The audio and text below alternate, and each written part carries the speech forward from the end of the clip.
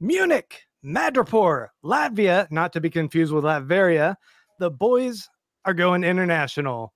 And with a Prison Break, a Dread-style hit squad, John Wick gun fu, and a Walter White secret laboratory, are we sure we're in the right franchise here?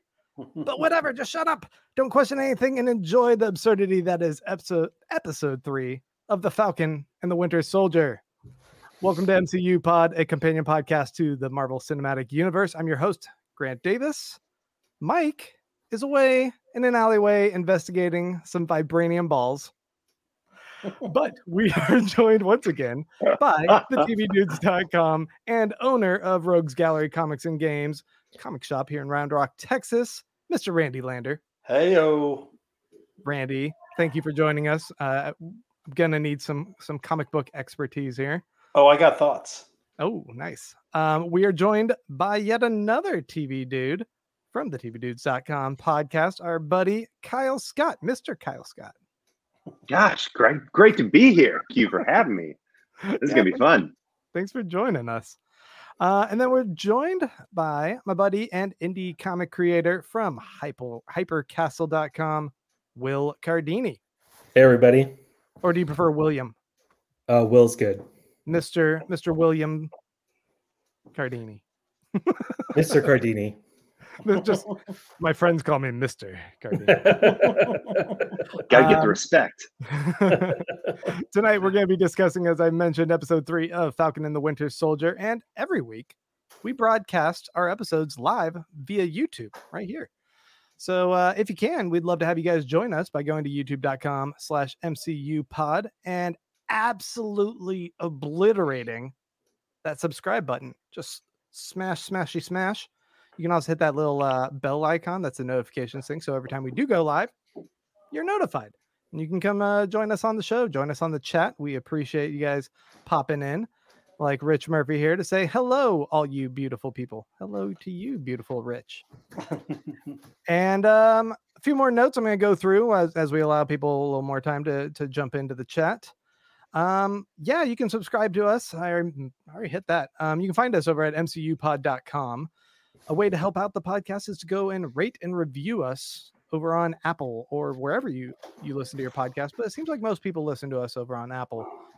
So if you're already listening to the podcast there, just go and give that 5-star rating, write a little review, give your thoughts on the show. Nothing too cruel, hopefully. And we appreciate all of the support there. If you guys are feeling like going the extra mile and you guys want to give us some financial support, you can go to patreon.com/MCU pod, and there you can make a monthly pledge of $2, $5, or $10, allowing you to join the Defenders at the $2 range, the Revengers at the $5 range, or the Avengers at $10. Just this last week, we did a little Snyder Cut review. Mike and I and Rich Murphy actually joined us from Patreon. It was a lot of fun, and the other day I got on just to give some drunk rambling thoughts on what was going on with the Flag Smashers. So patreon.com/MCU pod. We appreciate the support. All right, let's go and dive into this week's episode. Power Broker, pay attention to that name, is the third episode of Falcon and the Winter Soldier, written by Derek Kolstad and directed once again by Kerry Skoglund. The synopsis, the IMDb synopsis for this episode is: to find the source of the super soldier serum, and alliteration there, Sam and Bucky must scale a ladder of lowlifes, starting in Madripoor with Zemo. It's a little confused because Zemo, they found him in jail in Munich. But whatever. We start the discussion the same way every episode. And I hope you guys are ready for some snap judgments.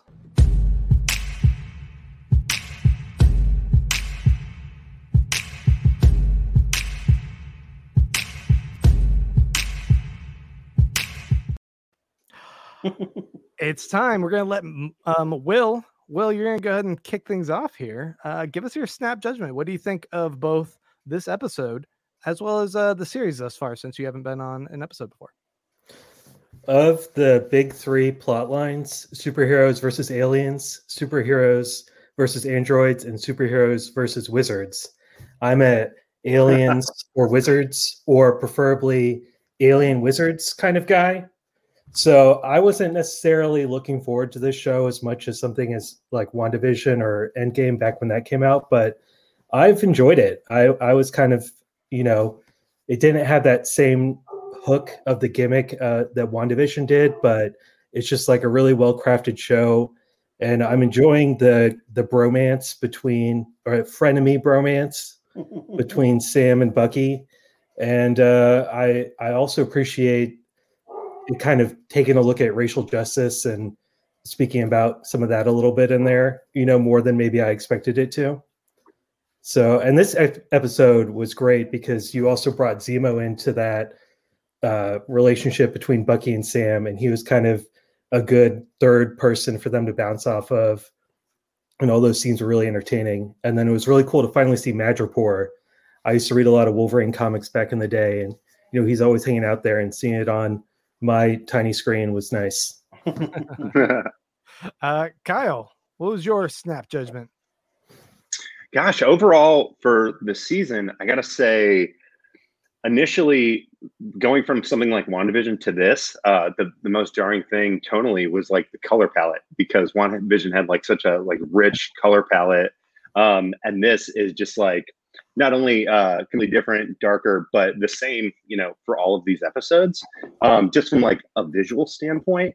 But it didn't take like the 2 minutes to see like the interactions between Sebastian Stan and Anthony Mackie to realize like the lethal weapon of it all. And it really reminded me of like a time when these buddy cop action movies weren't sold necessarily by the names, which is kind of funny to say about this because, Marvel is so insanely popular. But it does seem that over the past couple of decades, the buddy cop action movie has been dominated by like, big name celebrities. Let's pair them up. Oh, it's Samuel L. Jackson and Ryan Reynolds. Like, who cares if you don't remember what the movie's about? You know who those guys are. And this is like, no, I'm remembering all of these beats. I love the interactions with these characters. And then all of the rich like layered on top of that is just even more fantastic. This week's episode, getting to see Zemo finally, so scared it was going to be one of those things where the entire episode he's sitting behind like glass, doing Riddler stuff at us the whole time. Mm-hmm. To see like the whole reveal about how he gets out and kind of joins our team. And then even if it might have been cheesy for a moment to see him don the mask later on, I was just like suspension of disbelief, be damned. That was so awesome to kind of see him put like kind of a more action smackdown. Overall, just really great. And kind of like a redemption for Sharon Carter in terms of like, oh no, this character has some dimension to her. Right. Yeah. Randy, what do you think? So, how not everything can be for everybody? This, I feel like, was made 100% for me because it's like a mixture of Mark Gruenwald's Captain America, which was one of my first comics that I ever fell in love with. It's buddy cop action movies, which I adore. It's the Captain America universe, which is some of my favorite sub-universe of the MCU. And then we go into like crazy espionage, like Wakanda secret agent territory. It really is like they're like, hey, what did Randy like with the Marvel Universe? Let's do that. It is. I am full on in love with this show. Every episode, I love it more and more. I can't believe some of the nods we're getting to sort of semi-obscure comic stuff, and I just absolutely love what they did in sort of, like Kyle already mentioned, fleshing out Sharon Carter and fleshing out Zemo, who both were good but sort of one note. They were there to serve a very small part in a bigger story. And in this, they are big parts of a smaller story. And I think that makes a huge difference. Randy, I don't want to get you too excited, but my understanding is that this is a backdoor reboot for Terriers, the TV show. Well. So I wouldn't be surprised at this point. Just so that it hits on everything you've ever wanted. It's like everything I ever wanted. Before I jump into my snap judgment, we got some from the viewers. I was going to hit on some of these. Rich Murphy says, Daniel Bruhl should be allowed to chew as much scenery as he wants. Hell yeah. Karen says, I felt like I was watching an episode of Alias. I missed that show. Zemo stole the episode. Will Morris says, Sam casually name dropping a super soldier in the presence of someone who kills super soldiers seems like an odd choice. Not when you realize that Sam doesn't like that super soldier. Nicole Jackson says, there was way too little of Sharon, and I'm rather annoyed that we still don't know anything about Carly. I mean, I think we know a little bit more, but yeah. And Rich has one more. I also really appreciate that they're letting the different worlds cross rather than having the heroes siloed off into their own works. I was not expecting that Wakandan ending. Neither was I. I thought that was going to be a name drop. Spoilers, yeah. Oh yeah, by the way, we're going to do spoilers. That's going to happen. For my part, I think that overall there's a lot of fun in this episode, but for me, it required a bit of suspension of disbelief because they were pushing through plotline and some silly shenanigans were happening with the prison break and with just a few other sequences that I was like, what? Okay, all right, fine. I'll let it go. But I don't know. There's they are put on alert as everyone in Madripoor be on the lookout for these two guys and kill them. There's a bounty. And Sharon's like, hey, just hang out at my party where bad people steal art and shit. Come on. Whatever. I just thought the party was ridiculous. Grant, that was at Hightown. Hightown and Lowtown are very different. I guess. They covered it. They did. They covered it. It's one line. All right. Well, let's start there. Let's start with not there. Let's start with the prison break. The boys go over to visit Zemo, and Bucky pulls a complete bait and switch of like, hey, now that we're in the building, walking down the hallway, really about to see him, something I could have told you a long time ago, I'm going to go in alone. Sam going, what? You could have told me out in the car. You could have told me before I drove over here. Hanging out in Munich. But yeah, what'd you guys think of the prison break sequence? Will, it would have been a really entertaining. Well, I was going to say it would have been really funny if that whole sequence ended with shit. He brainwashed me again. Dang it! Why didn't I see that coming? You're definitely like worried about that, right? Do you think that there's this moment where they were in Madripoor and you see that Zemo has activated Bucky to fight all those people, and after the end of it, like Sam has this like genuine moment of like brotherhood, like friendship, where he's like, hey man, are you okay? Because he knows that like him moving into that mode, even though he's not actually active, is something to be on the lookout for, like as a friend. And I felt that moment. I was like, oh, that's good that he's checking in on his buddy and making sure he's okay. Yeah. Well, and it's like when they're back home, they can be at each other's throats, but it's like when you're in the middle of it or where you're surrounded by like all these seedy people, it's like, oh yeah, you're kind of my brother in arms. Yeah. I mean, basically what I had to take away from that prison break scene is they clearly did not want to dedicate a whole lot of time to explaining whatever machinations they needed to justify getting him out of there. No, it was fast. It was a Fast and the Furious style jailbreak. It was the whole point of it was to do a fun little sequence, but like they could have skipped the whole thing if they didn't want to do that fun sequence. Because basically the whole point is, Zemo's out of jail and with us now. Like, don't think too hard about it. We're just going to go on. Yeah, because I was like, wait, did Bucky go there twice? Like, did he come back, or did he like go back and deliver the library book later? Like, yeah, I don't know. Did he already have this little rolled up note? And why is Bucky, a person who was a world-known assassin, allowed to walk through Gen Pop of prison with a bunch of prisoners? Like, pardon, man. Those pardons are crazy. You gotta be careful. It's very binding. Yeah, I guess, but he like already had a rolled up note to like drop and instigate a fight, knowing that the whole timing. Whatever. Like I said, it is kind of maniacal to think that Zemo had this whole plan and he had this one little rolled up note. I'd like to think he had like 50 notes, like all tucked away, like for different people who come. He's like, oh, let me make sure I got the right one here. Okay, Bucky. Yeah, if that guy had pulled up the note and it said, "Do you like me? Yes or no? Check this box." It would have been really embarrassing. Just, oh shit, I got the wrong note. Damn it. Give me that one back. Give me that one back. Here, give me this one. Yeah. So you think good. you think Zemo like orchestrated all that? Because I wasn't sure if it was like Bucky, that was all Bucky's idea, or Zemo's idea. I thought it was Bucky. I thought Bucky did the whole thing. It seemed like it was Bucky, especially when he says, "Hey, what are you reading?" Yeah. He's basically leading Zemo to, "Hey, go check out your book, because I slipped something sneaky in there." It was, of course, a Machiavelli book. Which, by the way, actually, that book is much smaller in real life. Yes, it is. It's like this thin.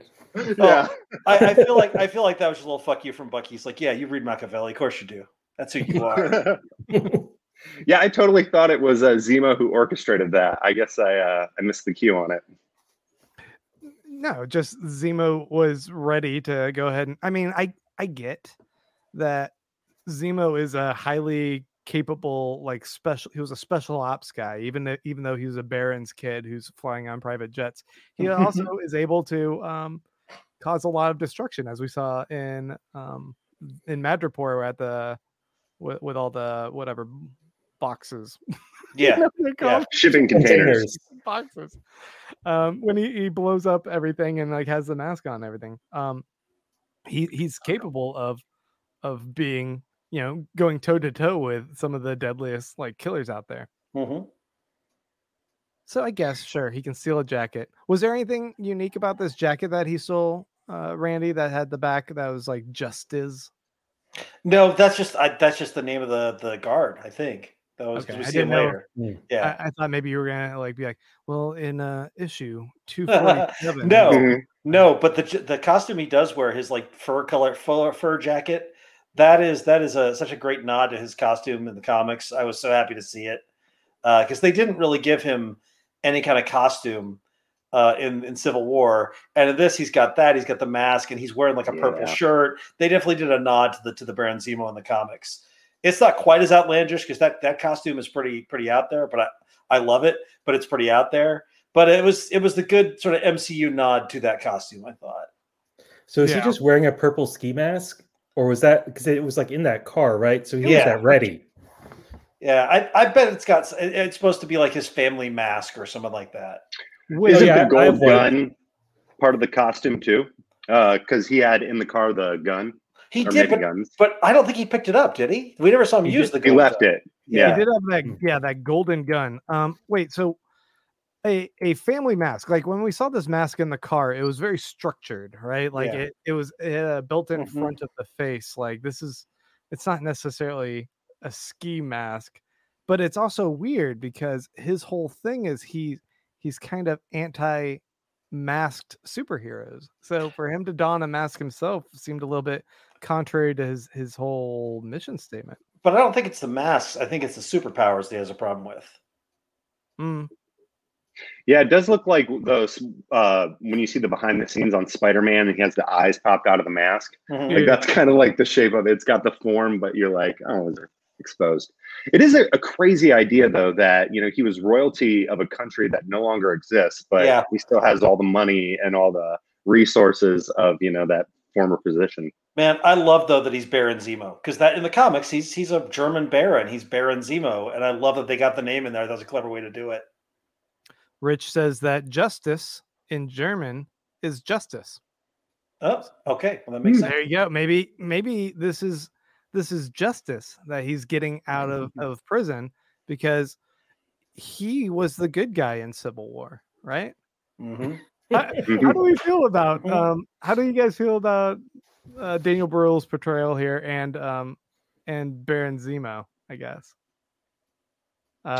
So I do have a glaring question. I think Mike's brought up on one of the previous episodes though, but when we last saw him, he was suicidal. He was listening to that voicemail. He had a gun to his head, and then T'Challa stopped him from killing himself. So there is a question like, what is his motives?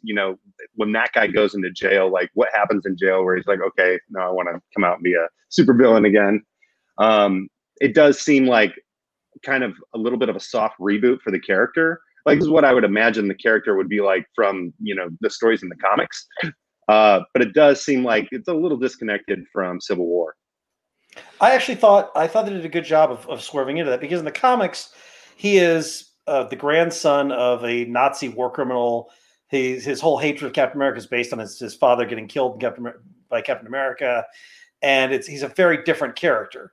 He's like the South American Nazi guy, and so here, dressed like a South American Nazi right here. Here, his whole motivation is that super soldiers ruin the world, superheroes ruin the world, and so yeah, it feels like the way you get that guy out of his like sitting in jail, stewing, his mission's completed, but you know he was ready to die, is to go, hey, there's like 20 super soldiers and a super soldier serum out there. Do you want to help us stop it? I thought that was the perfect way to get him out. That makes sense. Motivated. Yeah, that's a really good point. I like the actor a lot. I think that, you know, Will, you were talking about it in your snap judgment, how he plays off of Sam and Bucky. It's a great three-way dynamic because both of them are brothers that are just kind of snipping at him. And now they both have a foil to kind of direct a little bit of that hostility toward to unite them. But at the same time, Zemo, in a way, feels kindred to them. Like we've all gone through a shared kind of a trauma, and there's something relatable about all of them that it doesn't feel like in a lot of other I think like another 48 hours or something, 48 hours. Yeah. You know, it doesn't feel like we're dragging this nuisance of a bad guy that we have to constantly berate the whole time. Instead, it's just kind of like there's respect there. Zemo's the Joe Pesci. He's from Lethal Weapon 2. Oh, okay. I adored the scene on the jet where we find out that Bucky's notebook, it's not just like Cap's notebook. It is Cap's notebook, that's what he's carrying around. Right. What a great reveal. And I love that Zemo has listened to Trouble Man. And he's like, no, it's genius. What are you? And Bucky's like, I liked it. I like my run gay. And I love Sam having to be like, oh, God, it's Zemo, but he's right. He's right about Trouble Man. Like that was such a great little sequence, and it was such a great little character moment. When he's like, "Oh yeah, it definitely captured the African American experience." He's like, "Oh hey, you're out of line," but actually dead on. But you're right. Yeah, shut up. But you're right. Yeah. The whole exchange there was great. But I thought one of the more poignant exchanges between all of them was right at the very end when Zemo he's reflecting on what happened to Sokovia afterwards, which I think this might be the first time we really learn about this. That Sokovia, after it was, rubble and they're trying to rebuild, it was already like attacked and divided up by the neighboring countries. So Sokovia itself is like no more. It is an afterthought. And not only that, but there's a memorial, and he says like to Sam and to Bucky, like, did you guys ever even go visit that? And they just kind of nervously are like, "Oh, nope."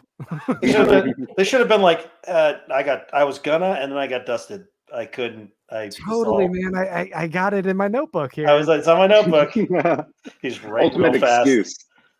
But that little exchange there seems like such a continued like condemnation of what superheroes are, and they don't reflect upon the wake of chaos that they're sowing in this world, which is in a way further justifying Zemo's whole outlook on superheroes. Well, and that's a nod to Civil War too. You remember one of the moments with Viola Davis coming to Tony Stark and basically kicking off the whole thing with, my kid got killed in Sokovia, or my kid got killed in the Wakandan embassy, or wherever. No, it was Sokovia, wasn't it? Wherever he was. Yeah, it was Sokovia. Yeah, he was a foreign exchange student. He was in Sokovia on a trip. Yeah, and my kid got killed there, and you guys don't even know his name. And I think that's an interesting nod to basically that Civil War was all about like the consequences of superheroism, and that they want to make the point that neither Cap nor Tony was entirely right or entirely wrong. Wasn't there a big shift with like kind of superhero movies doing this large scale destruction when Man of Steel came out and they just like leveled the city? It's like, I feel like after that, the internet has always been like, what about the bystanders? How many people were in that building? Now you have these throwaway lines where it's like, oh, we had to clear the city. Or in the case of Sokovia, like that whole sequence was them evacuating people from that city before they just blasted it. I think that's one thing that this show's doing really well is just exploring the consequences of these insane superhero events. Like the blip, in the comics, when you read Infinity Gauntlet, everyone just forgets about it. It doesn't even matter that happened. And then here they're really doing some world building about what it would be like if people left for 5 years and came back, and, the whole GRC and all that stuff. Yeah. Do you think that they shot that stock footage, or do you think they got that stock footage from different websites for that introduction GRC video? Because I've never seen these stocks before, and I go through my fair share of stock footage. Right. Marvel just creating stock footage. By the way, the GRC, what a great idea. You mean as far as like the show, or like for the show? Yeah. The notion of sort of one of the big questions that came after Endgame was always like, wait a minute. So people came back, or like, did people get remarried? What happens if you blip back into your apartment? Like, they're actually dealing with they say though, like, it was a great thing that happened, but a lot of people didn't come back, and a lot of people came back to much difficult situations. And I thought addressing that in a semi-realistic way, without getting into, the planet rotated, so they all reappeared in space and died. Like that, I don't need that. I don't need that kind of realism. But the hey, maybe you came back and your wife was married to somebody else, or maybe you came back and someone else had your job because they assumed you were dead and moved on. Like, I like the idea of a big council, a big like global thing that is this trying to fix that. It feels like the kind of thing we've seen with disaster efforts and pandemic efforts and that kind of thing in the real world. I thought that was a nice nod. Would you like it as much if you knew this goober was an operative of the Man, that scene where the dude spits in his face, Wyatt Russell is looking scary. Yeah. Like, I'm starting to see the character turn happening. And what a great way to contrast him and Steve Rogers, because Steve Rogers would never have been that guy. He would never have like thrown a random shopkeep against the wall. Mm-hmm. Nor would Steve like try and swing not only his dick but the country's dick, as far as like, who you just spat on. This is American face. Yeah, it was a very this is how a spec ops soldier is different from a World War II frontline soldier like Cap. They definitely are showing the difference. And I mean, he's got this intensity that I'm curious how it's going to continue building here, if we're just kind of seeing these glimpses. But they're also just like dabbing this in, and the writers are trying to push us and make us unsure of how to feel about the character, right? Something weird about the mask that he wears. I think one of you guys pointed out, like, he looks like a goober. They make the eyebrows like really bulbous. Yeah. But when that mask gets in the dark and you don't see those eyebrows and you just see his eyes, it actually looks kind of scary.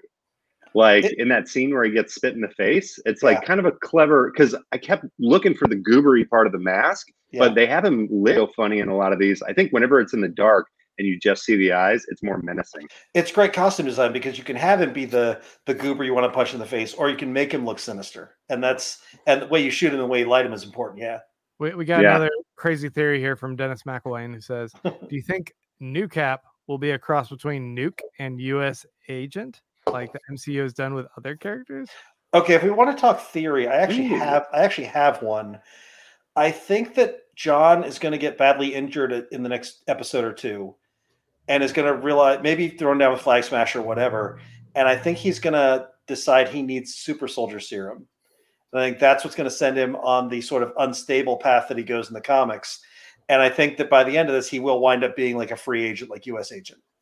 What about how they talk about how they did tests on him or something like that in the previous episode? Mm-hmm. And he's already like basically superhuman. Mm-hmm. I mean, there are some theories like he's a mutant, or like maybe he already had some other kind of serum or something. What do you think about that? I think he's just got to be sort of peak human. I think that he was supposed to be like the best, special ops soldier kind of thing. I had thought maybe that it was like that he had already gotten his powers from Power Broker, that it was a secret, and they were just lying about it. But I don't think so. I think I think we're gonna find out that he has limits and he's gonna get hurt real bad. If I could tack onto your theory, they have shown, I've seen like some stuff, the footage of when Sam gives the shield to the Smithsonian, you actually see in the foreground like an injured vet or like somebody who's got their beret on and is in a wheelchair. And it looks a lot like those leaked photos that we saw of a U.S. agent when he is like kind of like all beat up and stuff. So I'm wondering if it's exactly what you said, but maybe it's happened before this. Maybe. And it coincided with them getting the shield back. By the way, Will Morris in chat correctly calls me out. Viola Davis is Suicide Squad. Alfre Woodard is the State Department in Marvel Universe. Says you get one, Randy. He's correct. He's correct. Look, they're both government badasses. All right. So while we're on the subject, we were on the subject of the GRC. Let's talk a little bit about what's going on with the Flag Smashers, because we were discussing before how we might have them a little bit incorrectly defined. Like we're assuming they're just like this big bad villain, but then we saw the local townsfolk calling them Robin Hood. Mm-hmm. And they're fighting against a world where, there was 50% extinction on the planet, and the world had to move beyond these artificial borders of nations to just survive and work with each other. And then you get to the point where everyone shows back up, and it's back to same old, and I can understand some people being like, no, fuck that. That's all. So I think then we were kind of left in this position where we are like, are we rooting for them? Mm-hmm. Is this kind of like New Cap? Are we rooting for him? Is he good guy, bad guy? But then we see a scene where they not only steal a bunch of stuff, but she's like, and we're going to bomb it for good measure and kill a bunch of people because we have to make this serious. We have to up the stakes. If you really want to, there's no half measures here, Randy. They did a good job of setting them up as like, hey, you know what? The notion of like a world without borders, that's not the craziest notion in the world. And yeah, they're stealing from stockpiles, but they're given to refugee camps, and they sort of be of the people. They're doing a little bit of that Antifa thing. It's like, oh yeah, maybe they make the government uncomfortable, but they're probably pretty much good guys. And then she just blows up a bunch of people to like, oh, okay then. Right. Nicole Jackson says, I think Carly's going in a bad direction, becoming what she hates, because that's all they understand. Mm-hmm. And it kind of feels like that, right? Well, there's an interesting thing with the super soldier serum, which whatever's like inside you is elevated. So when the Abomination gets it in the Hulk movie, he had like all this, rage and resentment inside him, and it just blew up. Mm-hmm. And when Steve Rogers gets it, he's like this wholesome person that just explodes. What if she had like this little dark side inside her that she didn't know about, and now it's starting to come out because getting the serum, it's bringing that part of her out. Well, if you go back to First Avengers, Erskine says that to Cap. When he's talking about Red Skull, he's like, the serum elevates what you already are. That's totally MCU canon. Yeah. And that seems like most normal people, they have a little bit of that in them. And it's always like, tamping that down. This seems like an opportunity for her to like, let her freak flag fly. So, freak flag fly. When they're in Latvia, I don't think I even wrote down the name of this character, but the person they were trying to find that ends up dying in Latvia that Carly's beside, is that her mom? Well, her name's Donya Madani. Donya Madani. It's very unclear what their relationship is. Yeah, it seems like maybe a mentor or a mom or adoptive mom or something like that. Yeah. But are we all supposed to read that Carly and the rest of the Flag Smashers were basically muscle for hire in Madripoor, and that's how they came across the doctor who was able to kind of remake the super soldier serum? Well, it seems she ganked him. It seems like she was working for him. It seems like, they were working for him as muscle for hire or something. Maybe she was an intern. I mean, we don't know. We have no idea. Right. Do you think we're gonna get like a Lost style flashback then? Of like Maybe, but I feel like we know all we need to know, so I'm not sure. I do think the identity of the power broker is going to be a big reveal. In fact, I thought we were going to get it this episode, and yeah, it took me a minute, but it was like, oh nope, not this one. Grant thinks maybe we did, and I think he may I'm be gonna lower right. my eyebrows here. I raised them up a little bit high. Grant has a theory on who the power broker is, and I had the same thought. It's a very different way to go, and I'm not sure if I like it, but it's a very interesting idea. I would Baron Zemo? Nope. I would like to bring up this image. Nothing. Oh, maybe. I've been on Reddit. There you go. But I would like to say the name of the episode was Power Broker, and yet seemingly we didn't seem to see the power broker show up, although rumored. And then we get a very interesting scene with, oh, by the way, Sharon Carter shows up, and it's fun. It's a lot of fun. Yeah. But at the same time, she seems to be in a very powerful position in High Madripoor, or whatever you called it. Hightown and Lowtown. Yeah. And she also has this very curious exchange. She already knew like the guys were showing up, like Sam and Bucky. She's there ready. Yeah. With it, like maybe she had someone else to be the sniper looking for them, and then she's elsewhere, like ready to pick them off. I don't know. It seemed like she was just like very conveniently in the right places at the right time for those situations. But then later she gets in the car with her assistant or whoever's driving, and she's like, oh, we have something to discuss that seemed a little bit bigger and heavier. It seems like she's a bigger player, like puppet master here in this whole scenario for me, which made me think maybe she's a power broker. So Sharon Carter did have a period. She was dead in the Marvel Universe for a long time. And then Mark Waid brought her back as basically she had been left out in the cold by S.H.I.E.L.D. and she had become sort of this embittered spy and came back into Steve Rogers' life, and slowly but surely became like his girlfriend again and became a S.H.I.E.L.D. operative again. But for a long time there, when she first came back, she was like this embittered spy who hated S.H.I.E.L.D. and everything it stood for because she left out in the cold. And it feels like that's where they're going with this. Like she got abandoned by all her friends and just thrown out, and nobody came for her. And the notion of like her going bad and becoming power broker, man, it turns that character into a very different character, but it'd be kind of badass. I mean, I don't know. Like when she's talking about like, do you guys know what happened to me? Y'all left me pretty high and dry. Yeah. And I was feeling for her at that point. I'm like, yeah, they did. Like, how do you come back and be like, oh, she totally was instrumental in helping us to survive, and yet she's just like having to lay low in Madripoor while I was able to return back to society. So my only question about her, if she's the power broker, doesn't she help them find the scientist guy? Maybe she wanted him gone. But why would she? Because she can't make any more power, any serum. Like that's her business. Well, think about Breaking Bad. I mean, that, by the way, this felt a lot like Breaking Bad. A little bit Breaking Bad. That was definitely their super lab. Yeah, for sure. But Giancarlo Esposito, I'm blank. Oh, Gus. Think about how he ended up putting hits on his own men, right?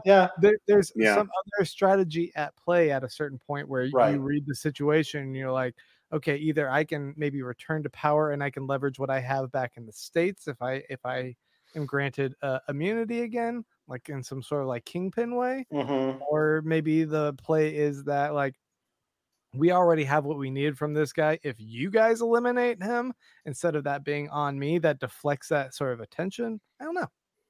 Yeah. But I also think that the power broker potentially could deal in a lot of different ways of gaining power, not just this serum here. So in one way, it could be like, hey, he just lost me, 12 hits of the super soldier stuff. So I need to go and focus on some of these other ones. Because I think in the comics, the power broker kind of divvies out some more like exotic powers. Didn't the Falcon get his power from the power broker in the comics? No, he didn't. No. Was it Flores? Falcon? Yeah, I was going to say. Oh, the second Falcon? The new Falcon. Yeah, you're right. He did. He did. You're right. Yeah. New Falcon guy. Yeah. I didn't take notes, but I researched. So it could go that way. It could. Now, Kern's saying, I'm thinking the power broker may be the Zola All. AI. Zola AI? Yeah, That's a interesting. question for you, Randy. What's that? Now, Zola AI was in Winter Soldier. Remember, it got blowed up. Oh yeah. Oh, that was what's his Toby name? Jones. Toby Jones as the robot But computer dude. it's hard to fully kill an AI. That would be a bit of a deep cut, but I'd kind of like it. What is for sure? Power Broker is not going to be a random dude in a suit like he is in the comics. I think they're definitely not going that route. We had a Total Westworld season 3 when everybody was like, "Get these guys!" Yeah, and they're trying to escape, and the cell phones are all going off. Rich Murphy says it would be in the Power Broker's best interest to direct Sam and Bucky towards the Flag Smashers. She might not have been able to foresee what Zemo would do, though they should have. They should have. I foresaw it. Come on, we all knew he was going to kill that guy, right? The last thing Zemo wants is more super soldiers. He had the gun out. I knew he was going to kill that guy the minute they found him. I love that not only did he kill him, but then went, whoops, that was a one and done. I'm good now, guys. You can totally trust me. Yeah. Trust, but I'm good now. I just had to get out of my system. By the way, I'm kind of buddies on the plane. I'm surprised they're still together. I thought that once the thing blew up, that Zemo was going to flee and just that he was out of prison and we'd never see him again. Because he put his whole costume on. It's like, okay, this is his moment. Yeah, I thought he was gone, and they came back for him. Like, oh, okay, all right. Right. Can we we're kind of bouncing around here because I wanted to jump back and talk about Madripoor itself, but you did mention the entire thing exploding, and then these guys roll out like just dust their shoulders off, no injuries. They're superheroes, Grant. The lethal weapon Sam of it all. Sam doesn't have powers. Superhero, he's the Falcon. Yes, but all you need to do is have a code name. Sharon is Agent 13 or possibly the Power Broker. They've all got code names. Explosions can't kill you if you have a code name. I need a code name armor really bad. Oh man. Okay, so let's go ahead then and jump back to Madripoor. I was so happy. I was so happy to see Madripoor. It was cool seeing it. It is like a really fully realized, almost has like this kind of like cyberpunk vibe going on to it, with like all the neon colors and how everything just pops there. It looks gorgeous, and it was a lot of fun. Like here's a picture of Madripoor from the comics. I think we pulled up before as well. I got kind of an Akira vibe from that beginning scene where they're like going under the bridge, and then the like biker gangs come in. Yeah, you know, and then like you're saying, like it definitely has a cyberpunk aesthetic, which I think that's cool. Yeah, there was always a little bit of sci-fi in the original Madripoor stuff that Claremont and Buscema created in the Wolverine comics. For sure. Super cool. We then see the crew with Sam wearing such a I wish I had a better picture to show of Sam's outfit here. I love this. It's like this just fantastic gaudy suit. It's really loud, and he's like, "Oh man, Smiling Tiger."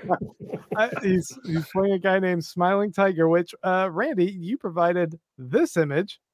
I forgot. Kudos to Entertainment Weekly. I had forgotten this. He sounded familiar. I'm like, Smiling Tiger, I recognize that. This guy was from one of the comics I read in college, The New Warriors. He's a member of a bad guy group. I think they're called the Shining something. No, the Folding Circle. He's a pretty. You want to talk about deep cuts? This is a like. There's D-list. This guy's E-list. Like. That is super deep cut, and I'm here for it. I mean, I loved that. So, yeah, I thought the scene where they go up to the bar and the bartender's you want your usual. I was immediately reminded of the Ghostbuster line of if a god asks you. Wait, now I'm forgetting the line. Someone asks you if you're a god, you say yes. You say yes. If you're in disguise and someone says, "Do you want the usual?" you say no. You don't know what you're in for. That was an Indiana Jones moment where he cut that snake. I was like, stuff's gonna start crawling on the counters. You gotta eat it with chopsticks. He's like, this is, oh man, I love it. Yeah. Oh, I love what I love is Zemo just shooting it. Didn't think about it. They really they really made Zemo pretty awesome in this episode. They made him a guy. They fleshed him out a little bit. They're like, yeah, okay, so this guy did kill T'Challa's father and like killed a bunch of innocent people. Like he's a bad guy, but instead of that, other than that, he's pretty charming and he's fun. He treats his butler / pilot well, so they make together about giving rotten food to Sam and Bucky. It's fun. It's pickled. Dennis says, did anyone see some of those Easter eggs from Madripoor? Which yes, indeed. We have some shots here. Which there's a bar called Princess Bar. Princess Bar. This was when Wolverine takes on the Patch identity at Madripoor. He owns the Princess Bar, or I think if he's not the owner, I think he's like the co-owner, or he is the. It's the Humphrey Bogart riff. It's just a Humphrey Bogart riff. Okay. It's a Casablanca thing. We also see this place, which got a purple monkey on here. Yeah, the Brass Monkey. Okay. Which is apparently comes from a Mark Gruenwald Captain America issue, which is funny because I've read most of that run and I don't remember it at all. So it's another pretty deep cut. Okay. Well, that's an awesome logo. Yeah. Yeah. It looks like a Twitch stream logo or something. They had some really cool monkey skulls in the bar too. Like the whole set design for it was like, definitely we talk about this doesn't look like a TV show. This looks like a movie. Like that's one of those levels where like the set design is super cinematic. Yeah. Will Morris says Sam was pretty bad undercover. He brings his phone on an undercover op. Oh right, the guy who got his butt kicked by Ant-Man. we weren't supposed to tell Cap about that. I rewatched that whole scene because after watching the first episode of Falcon and the Winter Soldier, and that whole scene where he's fighting Ant-Man is just classic. It's so good. Yeah. So after that whole thing goes sideways, which I thought it was like a weird kind of gamble already to be like, oh yeah, you can have Bucky give us information. Bucky was definitely not on board with that plan. Like, I know he was like, wait, what? I'm cool with this, but I love now I'm blanking on the actor's name who plays Bucky. I love his performance and Sebastian Stan, but he was great last week when he had to like be like emotionally vulnerable in that therapy scene, and then here like how he just kind of switches to this kind of dead-eyed like aggressive soldier again. The guy's great, and he is. Everyone in this cast is super captivating, and I would just like to remind you once again how awful Agents of S.H.I.E.L.D. is. Yeah. God, I did think it was an interesting juxtaposition because earlier in the season we get the scene where Bucky's like, "What's the plan?" And it's like, "Great, we have no plan." So kind of this episode capping with like, "Oh no, now it's Falcon who doesn't know the plan." Like, "Oh yeah, I'm gonna roll with this," but you kind of have to just hang on. Yeah. When they talk to when they go through whatever path leads them to that doctor, I guess they got the little intel, and the doctor says this like he first off says this line of like they're threatening him and he's like, well, how about you give me a better offer? They don't really do that. I thought there was going to be something else interesting going on there with this guy when he kind of does this counter. I'm like, oh no, he just wants to be like bought out by something else. Highest bidder or whatever. Yeah. Sure. But no, he ends up dying. But before that, he's talking about he talks about how the reason they were able to get to kind of reinvestigate the super soldier serum was they got blood from another soldier, and I guess what they're alluding to, as was pointed out by Sam later, is that it's Isaiah again, Isaiah Bradley. Yeah, that's where the super soldier serum comes from. Yep. Because like I guess they had access to Cap's blood, presumably. And that wasn't something that they were able to figure it out from, but they were able to figure it out from Isaiah's blood.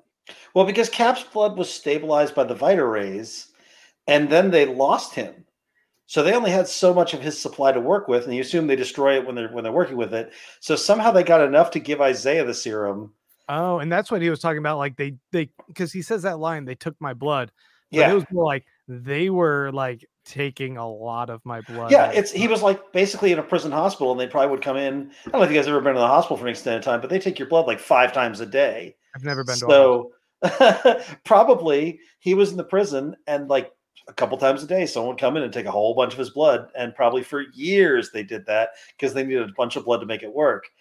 I'm wondering if we're going to get a flashback to that, or again, if they're going to decide this is a like, you've got enough information, you don't need to see it. You don't actually need to see it. I mean, there's only 6 episodes. Yeah, it doesn't seem like much of a flashback show. So I got the impression that Isaiah was like a test subject, and then they used like the results from him to give the serum to Steve. You think they were trying to like recreate another one? I think so. In truth, in the comic, this is all based on.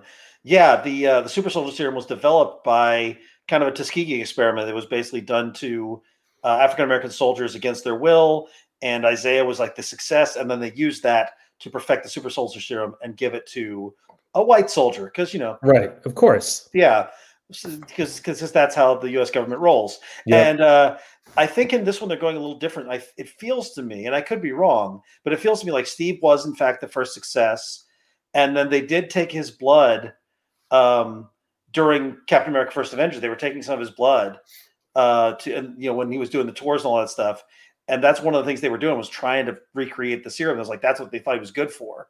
So they had some of Steve's blood to try and develop a serum with, and it seems like that Isaiah was their only success. But I don't know. Again, all this is fuzzy because also somehow Hydra has a version of it that they used to make the Winter Soldier and those other Winter Soldiers. So they're a little fuzzy on the details, and I don't know if we're going to get a full evaluation of it. Wait, I'm speaking of fuzzy. I don't fully remember how the Hulk got his powers, and if that was related to Captain America. He was also trying to recreate the super soldier serum. Yeah, but I think the Abomination, he got his powers from like a canister that Ross had that said 6 on it. Yeah. So the idea is that Cap is weapon 1. Yeah. I guess Isaiah is like 1.2 or like, or which weapon 2. Yeah. Depending on where he came. No, I do think I agree with you. Like that would be intense if Isaiah came before Steve and they kind of retcon that, start to the MCU there. Yeah. That was, and like I say, in the comics, that's what they did. I feel like in the MCU, they want to make Erskine and the super soldier program a little more noble than that. And they probably don't want to go quite that dark with it, quite that real. Right. Yeah. That would be weird if in the universe they cancel Erskine. Like, how you thought he was lovable? Kind? He's canceled now. No, he's actually being racist. Right. Nicole Jackson's got a great parallel. Isaiah equals Henrietta Lacks. I thought that was. Yeah. Mm-hmm. And then Rich Murphy says Howard Stark had a trunk full of super soldier serum as well. And that's the one that they used to make Winter Soldier, and I don't know where it came from, unless he was working with Cap's blood somehow. Right, that worked for him, but then it was also a failure for everyone else in Siberia, right? So like the only person who didn't have like weird rage issues was Bucky. Yeah. But they sure did channel some other rage issues into him being a murder machine forever. Yeah. That is kind of crazy to think that given the whole, like, it elevates whatever's inside of you, you could only use serum on people from like the 1940s who like don't understand the like, horrible reality like modern people do. Right. Yeah. If you've ever had to deal with Twitter, we can't give you super soldier. Yeah. There's too much rage in you. I am a huge fan of the MCU, but I think this is one of the places where you can look at the comics versus TV or movies. The comics have so much more room to explore this that the nature of the super soldier serum and how this all works. There would be a mini series explaining how this all worked. Like they would get into every detail because they got a lot more room to work with. Here they've got to do some shortcuts, I think, and so you've got to let people just kind of think about, well, where did that come from? Don't worry too much about it. Then we may explain it later. Right. And we don't want all those details anyway. I mean, it's better to have some stuff to talk about. Yeah, for sure. We want all details. You want it like Lost, where they tie up every question with a neat little No. How dare you? How dare you, guys? Randy's got to go for a second. Kicked out. It's a funny joke until I have to go and rearrange all the panels again. The sequence where they are at the shipping containers. I was about to say, big boxy thingies. Yes. And Sharon Carter goes full John Wick. Love and it. is just mercilessly slaughtering these guys. Was fucking badass. Yep, it was amazing. I was watching that and I was like, whoa, this show is a lot more violent than most Marvel shows. And my daughter comes around the corner, she's all like, what are you watching? I was like, get the fuck out of here. Come on, female empowerment, Dad. I was like, can you please gently leave, is what I think I said. Yeah, Sharon Carter really gets her due in this episode. Like, she gets to be the badass. She's the one who knows everything. She's got resources. She's selling art to bad people. It's seeing her go this sort of like black market was interesting, and it lends credence to the whole power broker theory. Yeah, that's what I'm leaning toward, unless it's a little bit too heavy-handed, just because I know that like Marvel loves to do the red herrings. Old Steve Rogers is the power broker. Oh, you heard it here. He's sending down super soldier serum from the moon. There you go. He got it from the Inhumans. We know where's who's the real power Mephisto? broker. Yeah, there it is. No, I told you, Mephisto is the boat. He can change form. He's got plenty of time. Mephisto is the boat and the power broker. I think I saw the boat in one scene in Madripoor. Well, Mephisto can travel pretty far.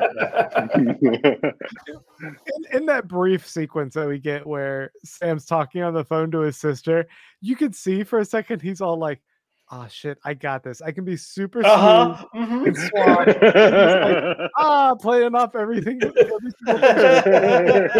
just like keeps going sideways. Yep. We're talking about, I love the part where like she mentions Cheerios and everyone in Madripoor is like, no tough guy would know someone who eats Cheerios.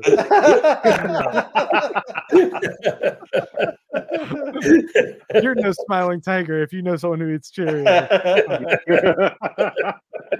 It's too much. Okay, so I guess like the last part we have is really kind of talking about this last scene where once again they are at this point of contact that they gotta go talk to, and Bucky pulls a quick switcheroo and says, oh, I gotta go take a walk. All of a sudden they're like, they were weirdly okay with him taking a walk in the middle of an op. Like, it's like, what? You're taking a walk? Fucking what if there was a lock on the Bucky. door? Like, how do you get in behind us after they let us in? Like, we can text you the code. Like, what's the plan here? They have a bathroom up here, Bucky. If you gotta go. Yeah. Nah, guys, I gotta go. I gotta go listen to some My Chemical Romance and just like dwell in my thoughts or something. What are you doing? But the big reveal is that he's finding all these little beads that I guess Kimoyo beads. The what? Kimoyo beads. They are the one of the big Wakandan technologies there for communication.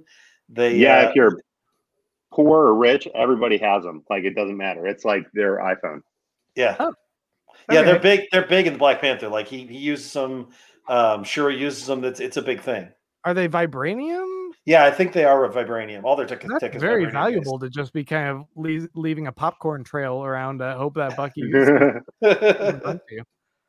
But anyway, we get the big reveal that this is Ayo, who we see in Civil War. I guess she was also in Black Panther, but yeah, she's hot on the trail of Zemo as well because fuck Zemo. He killed their king. Like, and for Bucky to be like, let's break him out, it'll be fun. Even though he also reactivated Bucky. By the way, this was one of those things that every episode of this has some moments where I'm just like, I can't believe they're going there. I can't believe they did this. Episode 2 had a bunch that are just like, can't believe they're doing this. But I thought the Wakanda was going to be a one-off note. He mentioned they killed the king, and I thought that was going to be it. Like, we're not going to see Wakanda in here. And then he finds the Kimoyo beads, and I was just stunned that they were actually going to go there and keep expanding the story. It goes to show these guys are thinking about how interconnected this universe is and how many toys you have to play with. The MCU movies definitely did not leave any toys in the box, but they would go, but it was always very focused. They'd be focused on a 2 or 3 hour movie. These TV shows are a little more open-ended, and it becomes a little more like comics where they can do these sort of smaller characters. You can throw in a Batroc in there. You can bring in fucking Battlestar of all people. I never thought I'd see Battlestar realized on TV. And you can have Wakanda show up just for an episode or two. Like they're definitely well aware that they have an interconnected universe of characters that people know, and they are playing with all the toys. And I love it. Well, what do you guys make of her showing up? What do you think they're hoping to do with the story, aside from just kind of examine the impact that breaking out Zemo has on Wakanda? It looks like it's probably either an extraction or, well, I think if she's caught, it's definitely an extraction. I was going to say, or some type of an assassination attempt. Like once they got the information like that he was out, it's like, okay, we're not going to let him end up in some foreign prison again. Yeah. He's going to come back home, and I don't know if it's stand trial. I imagine that's probably not what, warriors with spears are thinking when they're hunting this guy down. But, whatever their version of justice is, they want him back in Wakanda. Yeah, I imagine that she's going to drag him back to Wakanda to stand trial for killing the king, and it's not going to go well for him. Didn't go great for Claw, so. Yeah. That would be crazy to see a Wakandan execution. I don't know. I feel like maybe she'll get roped into joining the mission as Bucky kind of makes an appeal to like, here's the situation we're dealing with. Yeah. It's actually been pretty useful. I agree. And probably on the condition of like, but at the end of this, he goes back to Wakanda with me. Yeah. Right. That's kind of what I'm. Oh, yeah. Do. Which, maybe actually will work out well for Zemo, because it seemed like after all the murder that Bucky committed, he found a place of healing out in Wakanda. He became the White Wolf for a bit, and it was good. And that was like the last place he really felt at home and at peace. Man, if the last shot of Falcon and Winter Soldier is Shuri going, "Oh, you brought me another broke white boy to fix," I will be so happy. Just him out of the tent, and they're like, fuck you, you're dead. She's like, "What? Why? This is the third broken white boy you've brought me. I have other work." Knowing MCU, I would not be surprised if the next episode is like entirely in Wakanda, and it just gives Ayo her own story where we like find out why this character is so badass. And now at the end of it, everybody's like, that's my new favorite character because they gave her so much time. Yep. Will Morris points out that Battlestar is played by Heroes vet Clay Bennett. Oh yeah. Whose career has survived Heroes. Yeah, okay. So I guess at this point, my question is, we're halfway through. We have 3 more episodes left. What do you guys, what theories do you have on the direction they're going? Kind of, what are you thinking there? So Carly said they had 1 battle left before fighting the Power Broker in that conversation with the other super soldier guy. I think his name was Dovich. And I don't think that what we saw at the end of this episode was that battle. I agree. Oh, right. That was just a heist, one of their regular go-to heists. Yeah. Right, because there was some big to-do made of like, once we do this move, there's absolutely no going back. And I was like, was it this blowing up this building with these guys? Because to me, that's bad. But for the stakes that they're playing at, that didn't feel like the extreme move demarcation line that I thought she was referring to in the last episode. I wonder if there's somehow going to like democratize the super soldier serum. If they're looking for a way to release it to the public or something like that, that could be the big no going back thing. And if they're trying something, that would put them right at odds with Zemo and Falcon and Winter Soldier. And I wonder if that's something that they're working on. I mean, there was a second where they were outside. What's her name? Karli Morgenthau. Yeah, Karli is hanging out with this dude outside of the gates of where the guards are. Dovich. Chatting, and if you look at the guards behind them, there's this X on the sign. Like, I saw that. Is that a nod to X-Men? And when she's talking about like giving these kids at this camp, the super soldier serum, is this like them trying to like lead to X-Men? No, it is not. No. She also said you'd make a great teacher. I thought of myself more as a teacher, and with that big X in the back. So I'm like, is she gonna become an X-Man and be a teacher at the school? So look, she's clearly gonna find the X-Men. Mephisto is the boat.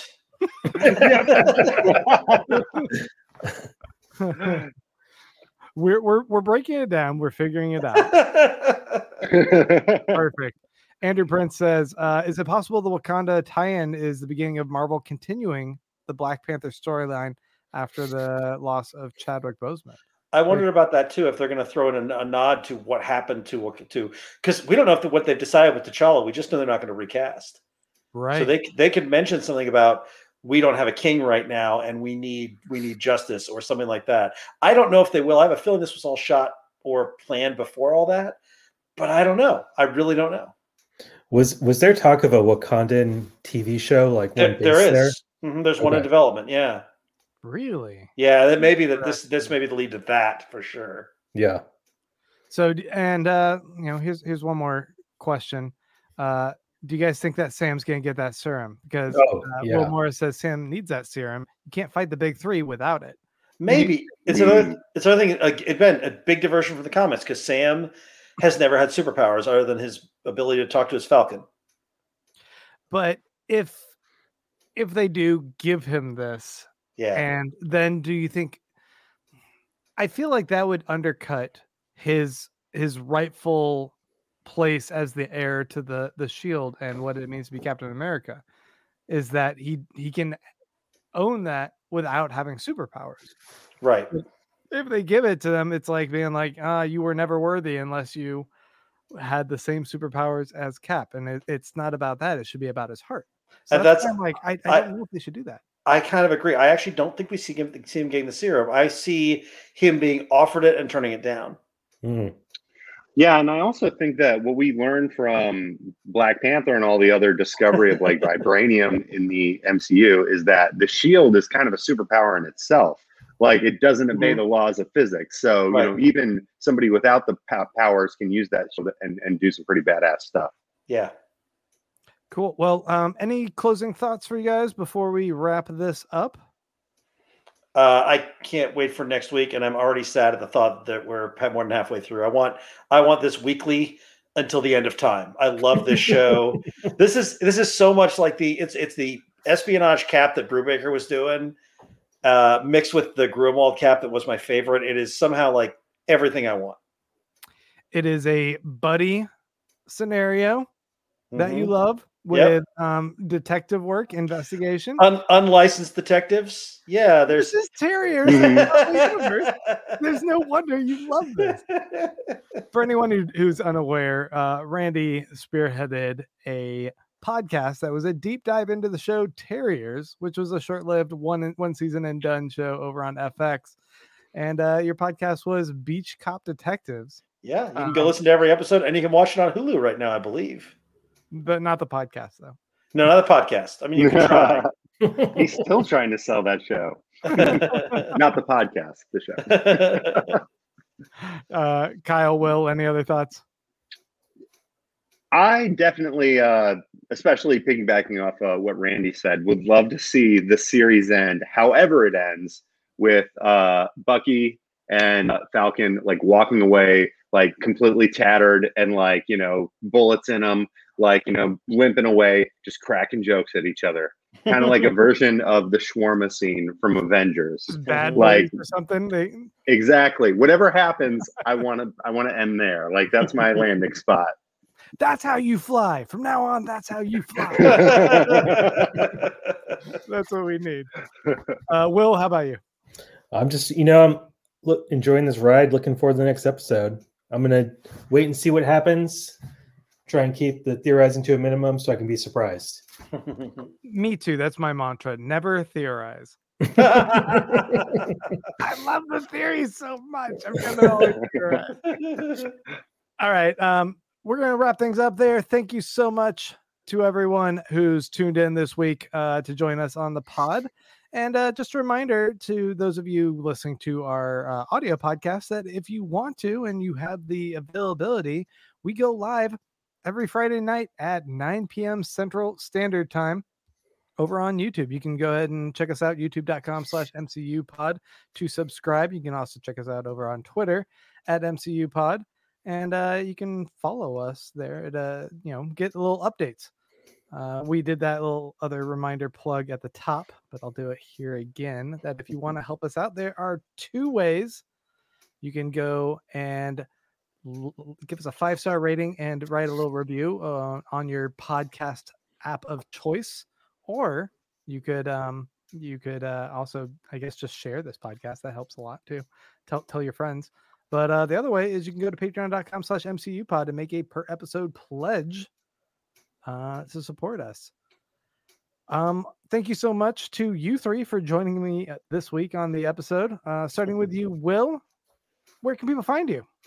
You check me out at hypercastle.com, or I'm on Instagram and Twitter at William Cardini. Kyle, how about you? You can find me on Instagram and Twitter at Mr. Kyle Scott. And then over at thetvdudes.com, also on all the social media with the TV Dudes. Randy? You can find me at thetvdudes.com and at roguesgallerytx.com, which is my store site. We also do a weekly pop culture podcast over there too. And as for me, you cannot find me. I am laying low in Madripoor, hiding out from you guys. But we will be back next week to talk about episode 4. Got some more guests lined up. It's going to be a fun episode, and I hope you guys will be able to come join us. And I do not remember who in the chat recommended this last week, but I do have an excellent sign-off finally. Oh. So I'm going to have to find out at some point who actually suggested this. If you guys want to email me or put a comment on the actual video later, I'll see it there. But until then, we have our sign off, and that is MCU later. Glad.